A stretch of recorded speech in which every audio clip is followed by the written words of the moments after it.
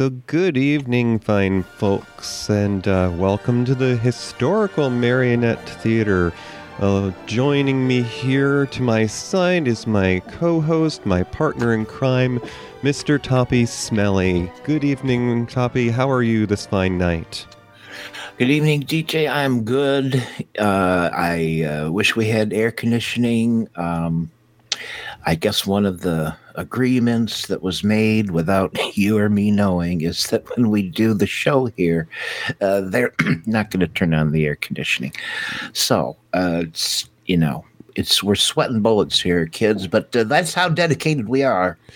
Bringing you Matinee Minutia. They do operate on a budget here in some of these older historical buildings. Yeah, well, listen, I got nothing to do with it. Gertie, we're not blaming you. Folks, this is Gertie. She is our concession stand gal. I just thought I'd take a moment to mention here, Toppy, we are at episode number 17. 17? Holy cow. You could have had me sing that, DJ. Well, you did ask for extra pay, so I don't think it was in the budget. But without further ado, here we go. Sidney Bloom is a loner with an expensive hobby in the early days of the net. That's internet lingo for internet. She's looking for answers to her past while chasing her father's brainchild. This one has voyeurism, repressed memories, and Big Brother conspiracies. Get out those goggles and gloves. It's time for the mid-90s Fox television psychological thriller, VR5. Anything in your subconscious can be pulled into VR. You know that, right? Anything in anybody else's. What do you get when you take a dash of the silver screen? A pinch of the golden oldies, and a smidgen of streaming. It's time for Matinee Minutia with your hosts DJ and Toppy. You know, on my way into the balcony here tonight, I was hanging up my jacket, and, there was a poster or a billboard, a playbill that caught my eye, and it seemed to be a billing for an old act. Oh, yeah? Well, Marionette Theater here has... Well, it certainly has a peppered past. Well, this one seemed to feature two ladies in acrobat outfits. It was sort of old-timey, and it read Gertrude and Blair, Extraordinary Feats of Physique. Really, Gertie? What? Why's everyone looking at me? I don't want to talk about it. As a matter of fact, I'm going downstairs and eat some candy. Excuse me. Oh. Wow, I don't know what that was about, but... Well, it seems to be a busy night here in the theater, Toppy, and there's a few folks that have joined us. Why don't we take a peek and see who's in our crowd? Well, it's kind of a full room. I'm really happy to see everybody here. People are popping up and in and out, perhaps on their phones, but right now... I see Janet, our pal, and your pal. I see Billy Starsage. Well, that's your husband. I see the ever mysterious Crone Haven. Also, we have our pal Tommy, who will probably be back in a second. We also have our friend and fellow host of a Univaz podcast, Not Quite a Cat Lady. And Brenda is also with me as we do our weekly Lots of Life on the Shit List. It's Brenda Boo in the chat room. There's Tommy, he's back. We get a round of applause for a Univaz podcaster here.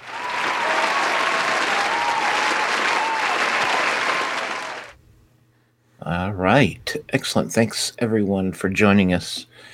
And the DJ, this is a very, very interesting little shoe that we're going to talk about tonight. I have no history with it whatsoever, but one of the nice things about it was so easy to see on YouTube, and I got to see many episodes. I liked it way better than I thought I would. But let's get back to 1995, DJ, when this show started on the air, and just give us a feeling. Oh, right. Of what was going on then. Okay, so here we are. We're going to set the stage for you folks. Here on Matinee Minutia, we're not just an ordinary podcast about film and television. This is a program about film and television trivia. So you're going to learn about what went into making this and what was going on in the world. And here we are, the world in 1995 in 60 seconds or so. So in 95, we have hacker Kevin Mitnick is arrested by the FBI and charged with breaking into some of the United States' most secure computer systems in Denver, Colorado. And then in Denver, Colorado, Stapleton Airport closes. It's replaced by the new Denver International Airport, the largest in the United States. We have astronaut Norman Thagard became the first American to ride in space aboard a Russian launch vehicle, rocket. Oklahoma City bombing took place in 1995. That was the tragedy that involved Mr. Timothy McVeigh. There were 168 people, including 8 federal marshals and 19 children that were killed at the Alfred P. Murrah building. Actor Christopher Reeve in 95 was paralyzed from the neck down after falling from his horse in a riding competition. The U.S. Congress passed the Child Protection and Obscenity Enforcement Act, requiring that producers of pornography keep records of all models who are filmed or photographed, and that all models must be at least 18 years of age. So you remember those sites that ask you to prove your age? That's one of the reasons. Microsoft released Windows 95 in 95. The first ever full-length computer-animated feature film, Toy Story, was released by Pixar and Walt Disney back in 95. And just a few handfuls of other things. You got U.S. President Bill Clinton signs the National Highway System Designation Act of 1995 that ended the federally enforced 55 mile per hour speed limit. So now you can go 65 or faster depending on your state. Yay. Oh, I've been giving people instructions in the chat room, and Mysterious Cronehaven is quite right. I keep saying the damn logo is on the left, and that's not on the left, it's on the right. So, yes, that's the logo you want to click on to get the audio of what we're speaking. Thank you, Crone. I've got one person, DJ, who was born in 1995. It's kind of funny. It's Ireland Baldwin. Do you know who that is? Well, this person, she's a model. She's the daughter of Alec Baldwin, Kim Basinger. And she's now Mrs. Justin Bieber. How about that? Oh, my. What a call to fame. Yes. So what were some of the other crazy TV shows on in 1995? Give us a reminder. So here on Matinee Minutia, we talk about film and television, and VR5 was a TV series. So the other things you might have had to choose to watch from, including ABC's Family Matters. There was also on the Big Brother eyeball there, CBS. It was Diagnosis Murder, which I believe starred Mr. Dick Van Dyke. Yes, it did. I believe his son also starred in it. And then we also have the Robert Stack series on NBC, Unsolved Mysteries. Perhaps one of the first reality TV shows. Could we consider that? Yeah, I would think so. Yeah. So, folks, let me give you the story of VR5. First of all, it aired on Friday night at 8 p.m., debuted in the spring of 95, and it was the hour before the X-Files on the Fox network. Now, the X-Files was settling in to be the hit that it would become, already quite successful, and actually VR5 replaced a television series some might be recall called Mantis, which TJ, I believe, was somebody with some sort of exoskeleton, kind of a superhero thing, wasn't it? Yeah, it was kind of a comic book superhero type story, and that was on Fox in the fall the year before in 94. So this time slot, the hour before the X-Files, seemed to be Fox's test bed for a while. Not only that, DJ, it's also where many shows died. And that's because, think of it Friday night, people are out on the town. It was hard to get a hit. It was hard to be TV back then on a Friday night. And if you think about it, we are running the show in the time slot that the X-Files originally aired. Oh, dear. No wonder. No wonder. Folks, here's the story about VR5. It involves a young woman named Sydney Bloom, and she works in a telephone company, and she has a mysterious past because she was involved in a terrible, terrible accident with her father, her mother, and her sister. And in that accident, her father and sister died, and her mother was brain damaged to the point that she never recovered. She's just sort of sits in a wheelchair in a home, apparently in some sort of state, not unlike a coma. And it's very sad. But Sydney goes on with her life, and she's very tech-oriented because her father was that way. She learned a lot. And her hobby is to play with virtual reality. She has found, as an adult, an ability in herself to enter into the human mind by using VR, Virtual Reality 5. I pulled a few strings, and look what we have. What is it? It's an Exigy S100 bus. A computer for the home. Cool. 16K memory. I can get almost a whole book on this one little tape. One day, every house in the world is going to have one of these. At the very beginning, you heard her trying to call her coworker, who she's got a crush on, but she hung up the phone as soon as he came on.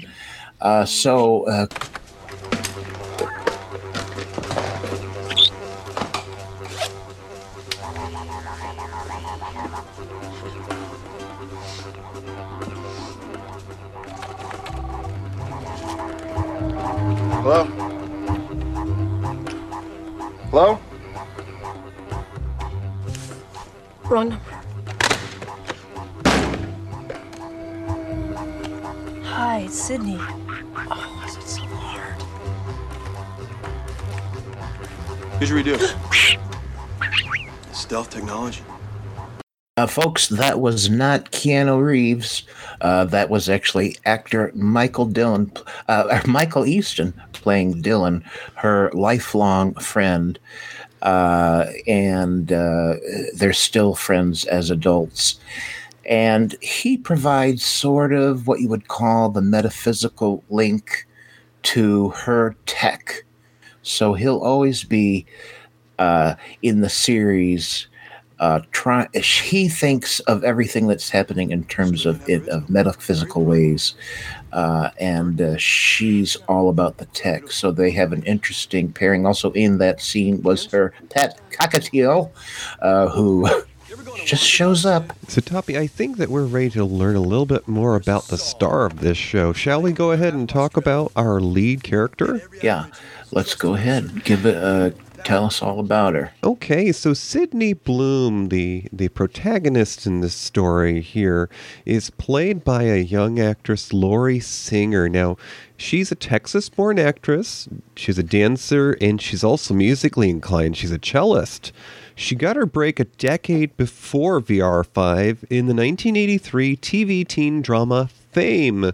You know, that Manhattan school about gifted students? She also starred opposite John Lithgow in Herbert Ross's Footloose. Everyone knows Footloose. Everyone knows the song. And this movie featured Kevin Bacon. Now, she had roles in 10 films since then, all leading up to VR5, including one which I mistook as being Daryl Hannah because I was a little younger then. She starred in a film with Tom Hanks called The Man with One Red Shoe, and it was a spy story. She had kind of an absence from acting, but she is working these days, most recently in Law and Order and something called The Experimenter. She is still working today. But I don't think she certainly hasn't broken into like major film roles or TV roles. So this was kind of her best effort as far as heading a TV series, which I think was a bit of a risk for Fox to have the main character be a female. I can almost guarantee you that when they started out, they were probably thinking it was going to be a guy. And then someone, probably one of the female producers, said, "Hey, why can't it be a girl?" And they said, "Okay, it'll be a girl." And the timing was just right as well because, America Online brought the internet to people's homes just a few years before. And in the same year that VR5 came out, two very popular internet-themed films came out to theaters. You had Sandra Bullock in The Net, and you also had a young Angelina Jolie in Hackers that came out that same year.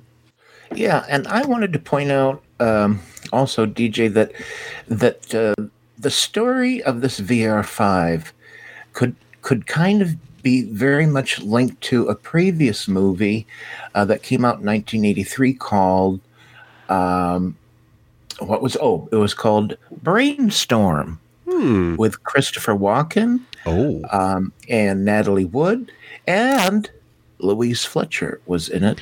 She's also in VR5, also starring Cliff Robertson. Now, that was about a team of scientists who invented a brain-computer interface that allows sensations to be recorded from a person's brain and converted to tape so that others may experience them. That is exactly what happens with Sydney in this series, but she doesn't need some of that machinery. She certainly doesn't need to record it on tape. She experiences it in her noggin. But that's same damn plot. So no, it's also interesting the timing of this show. Not only were there two movies that were very popular, it came out about the internet that year, but this was in a time when there was an increase in women in skilled labor jobs. Now, I could say this because in the past, I've worked in a similar industry, and I could tell you that even as recently as 10 years ago, although there are more and more women in these jobs, it's certainly not equal men to women ratios. So having a woman not only in the lead role on a TV show like this on Fox, but also a woman playing a skilled laborer, that was pretty cutting edge for the time.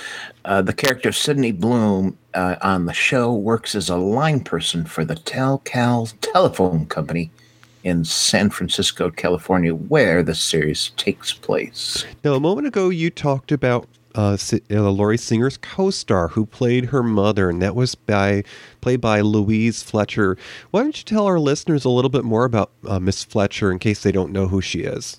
Well, she, of course, gained wide fame for her wonderful performance in One Flew Over the Cuckoo's Nest as Nurse Ratchet, a superb role that she seemed to be born to play. And yes, they gave her an Academy Award for it. But she kept working. She did Russian Roulette in 1975. Here's one of my favorites. I don't care what anyone says. I watched this movie. It's called Exorcist II: The Heretic. Oh, it's awful, but I love it. And if you're not careful, we'll do it on this damn show. She was in The Lady in Red also. She was in Brainstorm, as we mentioned. I love this movie, Strange Invaders. Yes, she's in Strange Invaders. I love this movie, Firestarter. In 84. Oh, that has Drew Barrymore. Then that has 80s, now more recent star as well. Drew Barrymore was in that as a child. Yes, indeed. Also, you want to talk about weird, you want to talk about strange characters. How about Flowers in the Attics, folks? So she portrayed Elizabeth Foxworth. What a weird movie. She was also Grizzly, too. She was in the Karen Carpenter story. She was in Blue Steel. So she went on. And on TV, she had a reoccurring role on Star Trek Deep Space Nine. Oh, yes. What was her character again? Wynn? Oh my goodness, Toppy! You are playing with my heartstrings. This was my high school years, and Louise Fletcher basically played everybody's favorite lady that they love to hate, because she was the kind of an alien version of the Pope. And she was trying to be popular all the while at the same time as being traditional and conservative. Yes. She excelled in playing characters you love to hate. She was also on the TV series Picket Fences for 2 episodes. Most recently, you could have seen her in Girl Boss TV series. She was most recently, before that, something called Shameless. She was on episodes of ER. She's all over the place, folks. This was a television show that was fantasy, sci-fi based. They tackled serious topics, but they also were able to do comedic things. So it was kind of well-rounded in that area. This, what you're going to hear, is an example of that, where she was in a sequence in her mind with her friend, played by the previous mentioned Michael Easton, and it parodies the classic British series from the 60s, The Avengers, not the superhero team. This was a television series called The Avengers, and Diana Rigg, who was the guy that starred in that? Can't remember. But a classic TV series that did get airtime in the US of A in the late 60s. Super popular in Britain, where it originated. And they're parodying the Avengers. DJ, they had a special language they used visually for these sequences. They spent a lot of time and a lot of money on them to make them look very contemporary, very weird, very different. Can you describe it? Oh, well, I know that how they managed to portray the world of the virtual reality, it was accomplished by them filming the scenes in black and white. And in order for things to appear very surreal and very vivid, they went through and at the time manually colorized certain portions by a computer. So that added to the expense of producing this show. Now, as you go further into the series, and this is part of the minutia, this is part of the fun of exploring a show like this, because some of these series that were, as they say, canceled too soon in some ways, have a certain following, kind of a cult following. And just like Dreams, where if you see a therapist or you take a psychology course, you'll learn that there are people who believe that some people dream in color, some people dream in black and white, and whether it's color or black and white will tell you, the type of dream it is. Anyways, long story not so short. Basically, as you watch this show, apparently it was the intentions of the producers that everything which appears in color is based in truth, and anything that appears in black and white, because they did have sequences where there was a combination of those two backgrounds. Anything that was in black and white was an implanted memory. It's a memory that's been tinkered with. Mm-hmm. Yes. And why don't we just round out the cast by just talking a little bit about David McCallum, who is not in every episode, but does appear throughout in scenes as her father. And David McCallum was achieved his greatest fame as a spy series, DJ. This is what you were thinking of, yes, called The Man from U.N.C.L.E. And it came out concurrently with The Avengers, actually. And it was all these spy shows were basically a TV's response to James Bond. And The Man from U.N.C.L.E. had a great style and had a very fondly remembered run. And of course, McCallum has also been in movies. Let me just go. He was in The Outer Limits way back in the day, the original series. He was in an episode of Wonder Woman. No, I don't know what version. Oh, he was doing a voice in a Wonder Woman cartoon. Sorry. So he has had a long career. I did not know that he was also a very accomplished musician. He's also written books, fictional books. So he has been very busy, and like I say, most remembered for that 60s television series. Now, there's a show that I want to check out as a result of reading up on Mr. McCallum, and it has another one of my favorite actors. It has Joanna Lumley, who some of you may recognize as playing the eccentric, bouffant-haired character on Absolutely Fabulous. And in the 70s, he was in a TV series with her called Sapphire and Steel. British, American? It was a British series, and it ran for 3 series. What kind of role? You have not seen it, or I haven't seen it, no. Okay. But I'm intrigued because it has one of my favorites in it. That's also.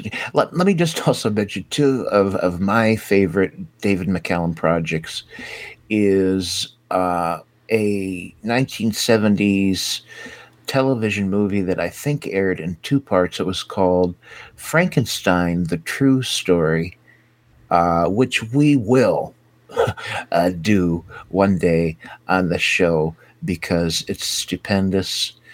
Michael Cesarin played the monster, and it kind of followed Mary Shelley's novel a bit more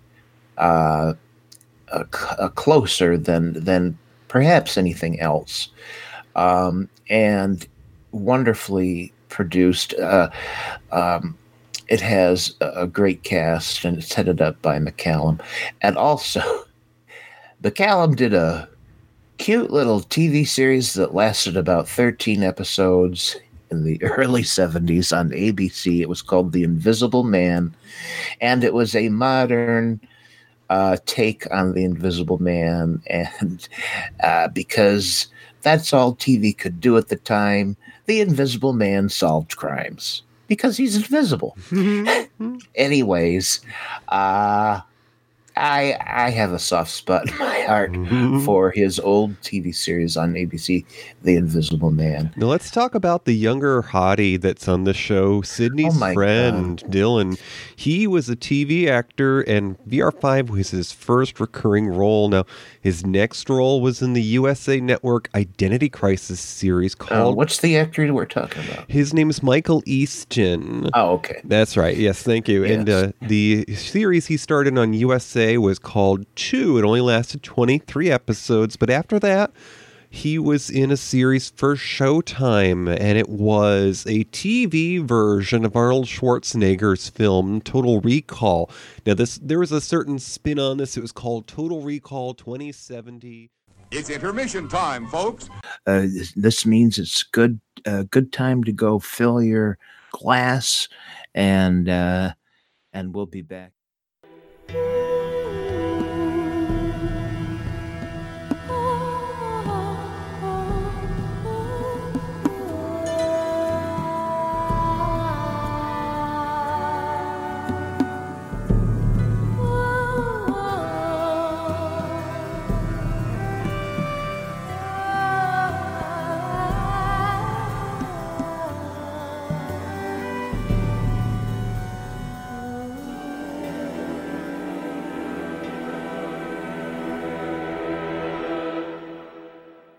And it ran for 22 episodes. And more recently, Mr. Michael Easton has had recurring roles on a couple of soap operas because, well, you know, he's nice to look at. He was on One Life to Live and General Hospital for a spell. Yeah, he's a real interesting guy. First of all, okay, handsome. He's the guy in the clips that sounds like Keanu Reeves. He has his character on VR5 is quite appealing. But in real life, the guy is just kind of an everything guy, probably very smart. But one of the things that he does that I love is he writes stories for comic books. And I can just see exactly why working on television soaps is perfect for him, because it pays the bills in his mind. I'm sure that's what it's all about, and gives him time to do what he clearly loves to do, which is write. And he's done screenplays, and I think some of the graphic novels, I'll just mention one is The Green Woman.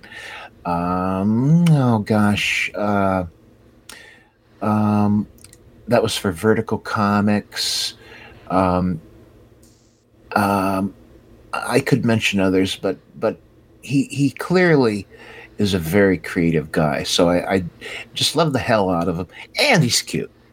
So I guess it's safe to say that learning more about Michael Easton, it probably isn't a far stretch for him to play this character, because it sounds like he might have put a lot of himself into it. He's a jack of all trades.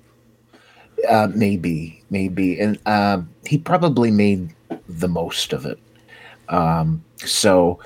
DJ, what I think we should talk about this whole thing, what this would have appeared to be for people who were watching it back in the day when the internet was young and all of this technology seemed real. It's kind of a joy to watch VR5 and watch them play with what was super advanced technology, modems, and things like that. And it's just funny, you know, because here we are so many years later. And of course, you know, technology has advanced in ways no one ever imagined. And it's very cute to just watch this and see what they were doing way back then. And it's just a thing of its time, I guess. You know, it's interesting as I reviewed these episodes again, because I did see this when it originally ran. Of course, this ran when I was in my later years of high school, so my attention span probably wasn't what it is today. But rewatching the show, I can appreciate the fact that it was sort of a replacement. It was sort of an on-trial show, because as we said, Fox put it in that time slot in the hour before X-Files. They probably weren't sure if people were going to pay attention to anything that ran in that slot. And it did only run 13 episodes. Now, as hubby Billy said in the chat room, not all 13 episodes actually were aired on Fox. they actually had some scheduling conflicts during its one season run because the X-Files had some specials that ran as well. So, yeah. I think the titles are one is Sisters, one is Send Me an Angel, and one is Parallel Lives. They never aired, but I do believe in at least some collections they are included on DVDs. In the chat room, yes, and Cronehaven and Janet agree. Duncan, Michael Easton, the actor, super hot. So here we are at the segment where we're talking about the folks that made this. Now, the creative cast was a group of various people of different backgrounds. And what do you know about who made this? Who created this show, Toppy?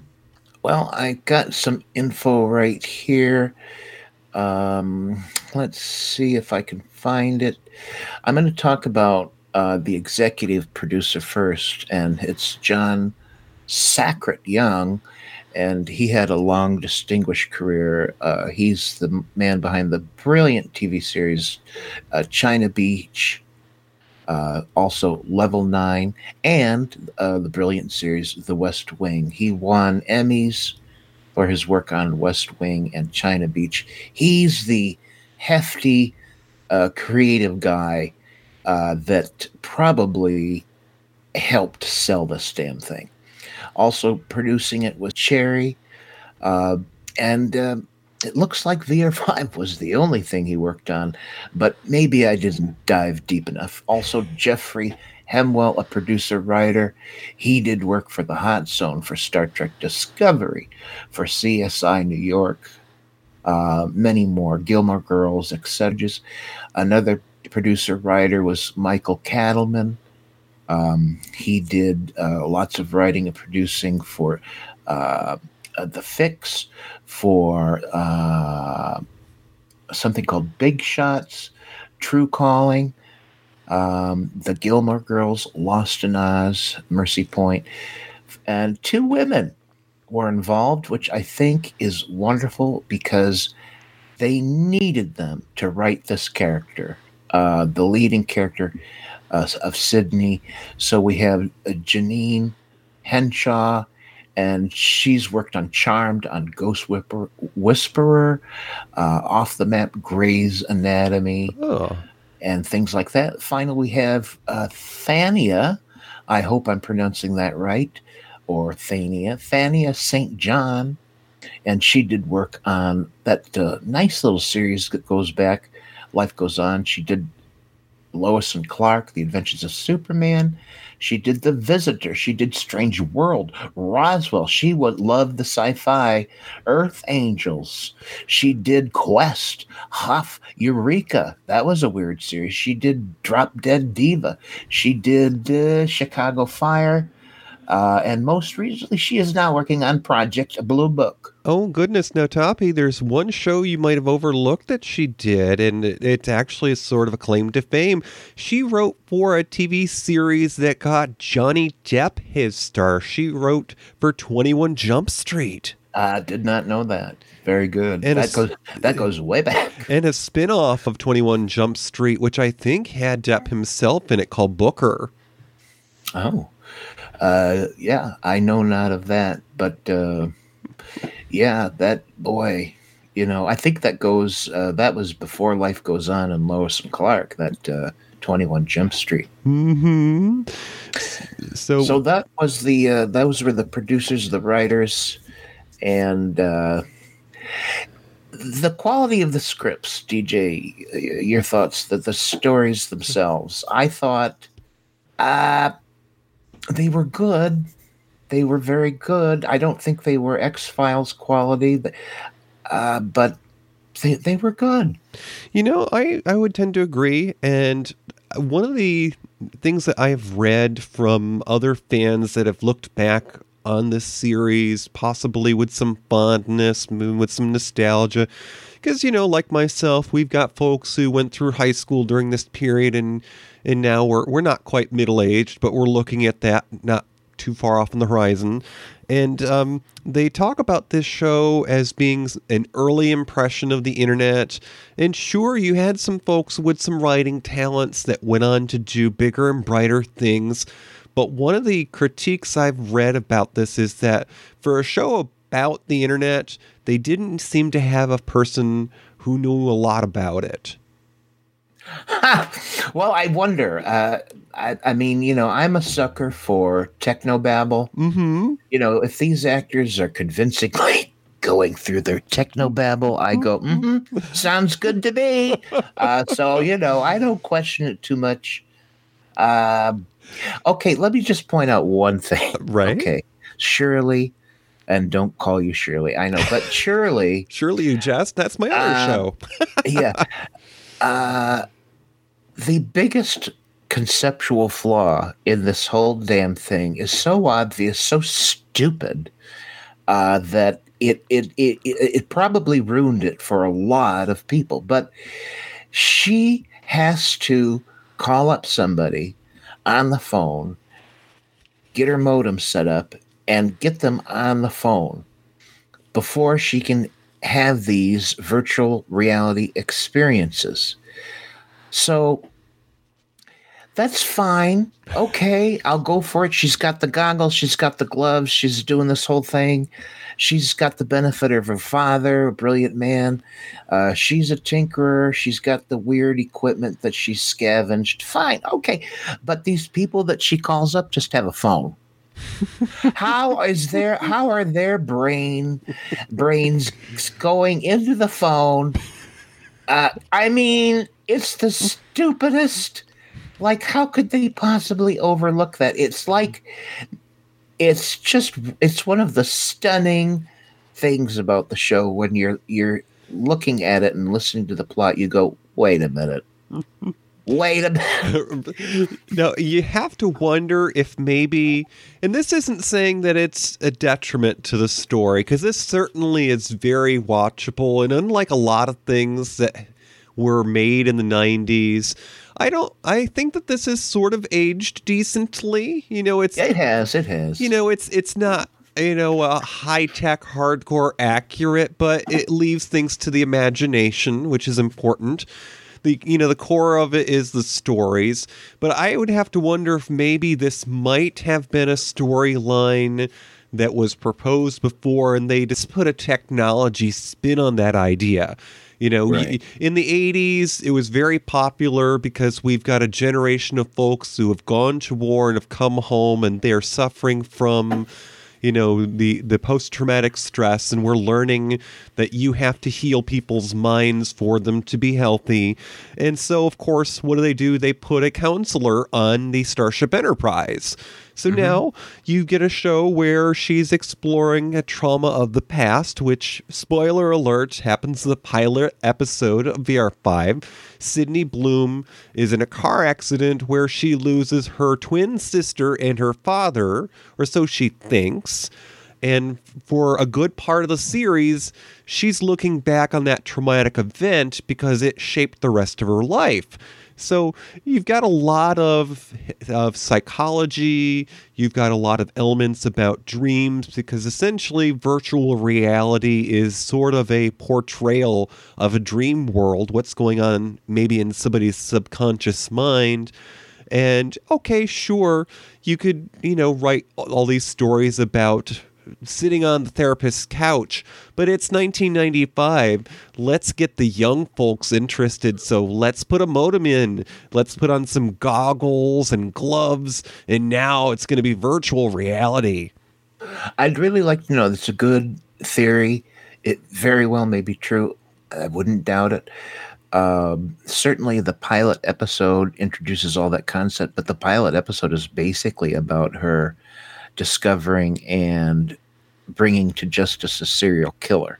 So the first episode right away, very reachable. Like, you don't know, she's a crime fighter. Okay. They get better. More interesting things happen, but they certainly started with, okay, she has this ability, she's going to solve crimes. So there you go.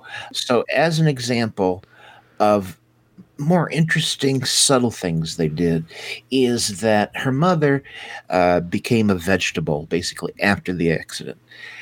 And she realizes in a really tender moment that if she gets a nurse to hold a damn phone to her mother's head and she calls her up and she puts her modem and she does her little thing, she amazingly connects with her mother. And her mind is there. She appears to be a vegetable, but her mind is working. And she has a visit with her mother. It's very sweet. And that's, of course, portrayed by Louise Fletcher. Mom, we're in virtual reality. What? It's something I can do with my computer. You mean that thing your father brought home? No, not that old thing. Something new. So we gotta close up pretty soon. TJ, maybe you understand this more than I did, but there's some element of danger, is there not? She mentions it in this clip, like she to get out of this dream state, she has to find a symbol of unlocking or something, right? Mm-hmm. And if she doesn't find it, does she die? What is the danger there? No, the idea is that in order for you to exit from that reality, to break the connection, you have to find an inanimate object, something that's grounded in the real world, and it can take the appearance of anything as simple as a coffee mug or a stapler, but it's usually related to a person or the action that's going on during that scene, and it sort of grounds them. It's like a lightning rod, and it takes you out of that moment back to reality. But isn't there some danger if she can't find it? Like, isn't she stuck? I know that there is part of the storyline that her mother got trapped in virtual reality, so that certainly may be part of the warning. And then, of course, spoiler alert, when you get to the end of the series, because the show was canceled, there are some folks that argue that they wrote in a cliffhanger. Sydney and her mom switch places, so now Sydney is the one who's trapped in virtual reality, and, her body is just basically physically functional in the real world. Right. That's an example, folks. This show goes places. Don't stop with the pilot episode is all I'm saying. To answer a question from Janet, when Sydney is experiencing these things, it can seem, time seems, I guess, linear to her. So if she's in there for half an hour or whatever, it feels like half an hour. But to people like her friend, Duncan, she just seems to be out of it for a few seconds. So in I guess real time, it happens really fast. Now, she also asked, the other people on the phone, do they fall asleep? And I don't know the answer to that. So I don't know how they experience it. I know that they forget it for the most part. Right. They don't remember it like Sydney does. I know that in a few of the scenes where the other person is brought into virtual reality with Sydney, it's suggested that it takes place, as you were saying, in different frames of mind. So what seems like a longer moment to the person in virtual reality is almost instant in the real world. So you may not even notice that they were connected with on the other side. They'll just have a blank look for a moment and then they'll blink. Mm-hmm. Yeah. That seems like it. Do we want to say anything about, is there anything you want to get in about the history of virtual reality? Let's just talk about the title. VR is virtual reality, and then 5 stands for one of the 10 levels of virtual reality. And there's lots of, I recommend looking up Google the 10 levels of virtual reality to understand them all. But apparently the level that Sydney achieves is level 5. So that's the title. By the way, I'm sorry. Go ahead, DJ. I was going to say, just more importantly, the levels of virtual reality begin with the early development of it, like using a computer screen and being able to navigate. But more importantly, in the years just before VR5 came out, virtual reality was experiencing a new heyday. You had Sega, the game company. They were investing in a new product that they were going to develop for their home consoles. Of course, it was never developed, but they put a lot of money in it. And if you watch the first handful of episodes of VR5, she meets a professor, Dr. Morgan, and he talks about her having an experience at the mall at the arcade with her boyfriend, which has a tie-in with the history, because before Sega got involved with trying to develop it for their home system, virtual reality did have some arcade-style games in the larger cities. Right. Virtual reality, the concept has been around for a long time. The reality of it, certainly goes back to this era. And guess what?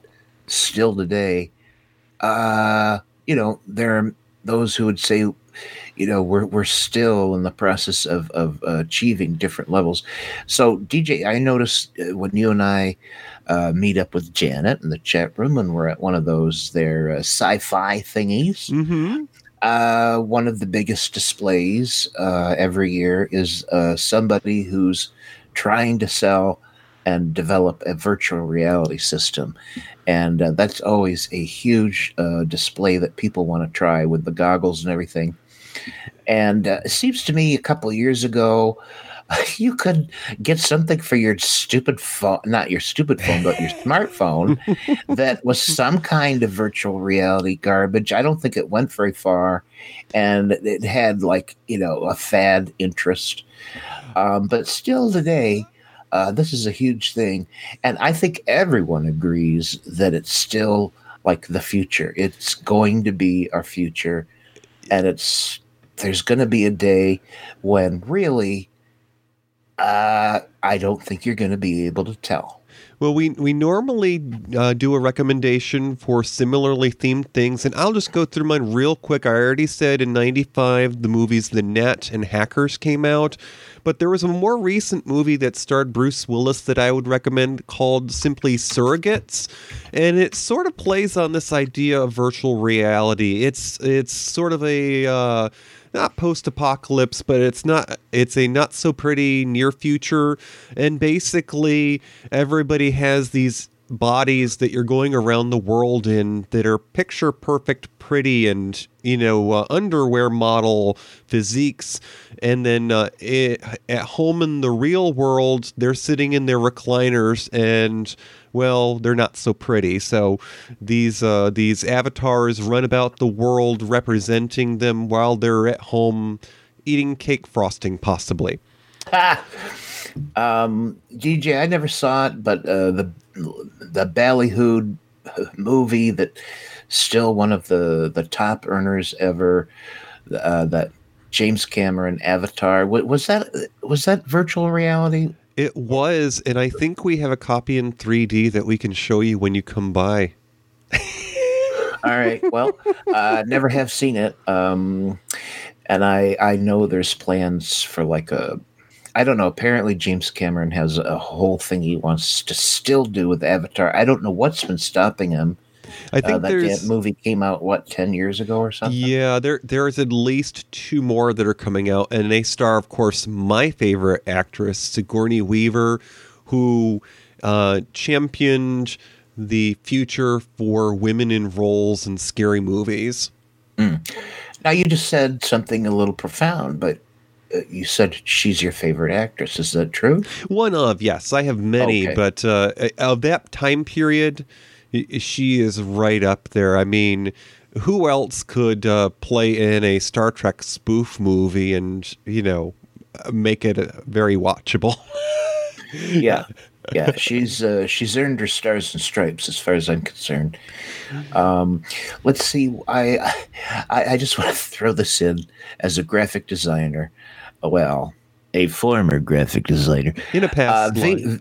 VR5, the logo for the television series. The absolute worst logo developed ever in the history of television. It sucks. It's terrible. I can't believe when I look at that's what they came up with. It really is bad. Maybe they downloaded it from an AOL message board. I don't know, DJ. It could be. I don't know. But probably no one cares about that but me. Is there anything else we could say about this damn show? I recommend it. Oh, certainly. And just a last minute retouch on the moments with her mother. And, this was basically a very cerebral show. They used virtual reality in a way that mimics some of the discussions that you can read about where they say that if you have a loved one who has fallen into a coma, even though they aren't responsive, maybe you go to and visit them and you maybe read to them. There have been cases where people have survived and have come out of those comas and they remember things that you thought they weren't conscious for. So it's very much of that ilk that Sydney is able to reach her mother in virtual reality because, her mother's in a level of subconscious. Very good. And by the way, my recommendation for something like this is what I've already mentioned is Brainstorm. That came out in the theaters. It was Natalie Wood's last movie, and the sorry little link to that is that's where she met the actor she co-starred with. Goodness, what's his name? And he was on the boat with Robert Wagner. And well, to this day, we don't really know what happened on that boat with those three people. She wasn't reaching for the heart of the ocean. Let's just say that. Yeah. But anyways, Natalie Wood tragically gone before her time. You know what? Let's pick let's pick that darn gumball machine. All right, so folks, bring it over here. Give me one of them there magic coins. So I gotta get my next pick. Okay, so folks, if you're new to our show, this is where we give you a hint on what's coming down the pike. We have this this gumball machine here. It's kind of part magic 8-ball. It's kind of part lightning rod.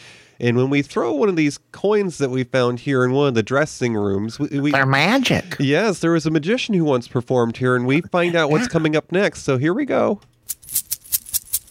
I got it. Here we go. Oh, here comes the little capsule. Oh, my goodness. I'm going to open up here. All right, folks, what we're going to do next time is one of my most beloved films of all time. It's called Notorious. Not that stupid thing that came out a few years ago.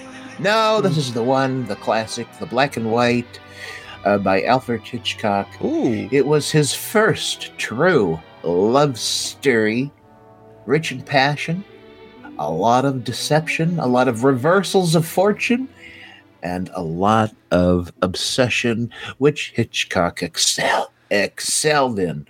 This was a very a wonderful example of his mature work that would mark the remainder of his career.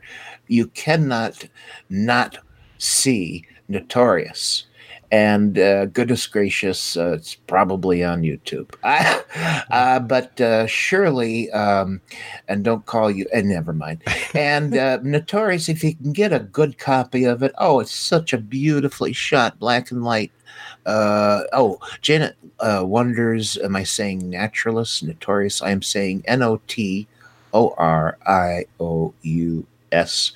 A wonderful Alfred Hitchcock film starring Ingrid Bergman, Cary Grant, and Claude Rains.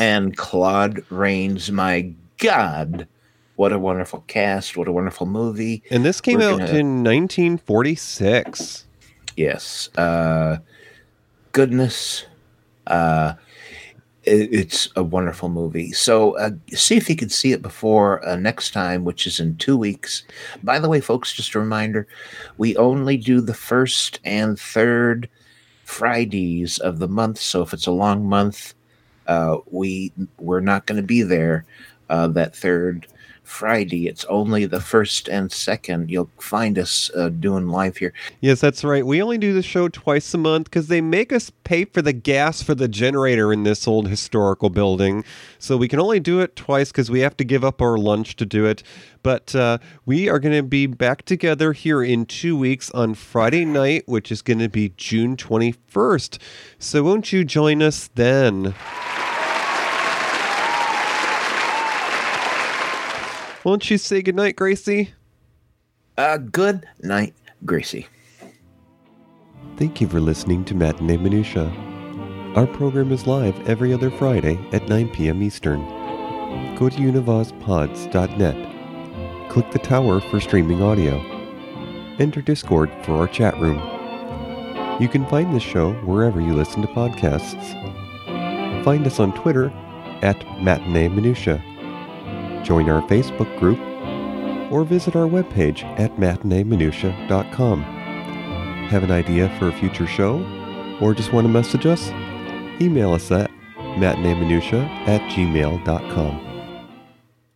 I have a voice. I have a voice.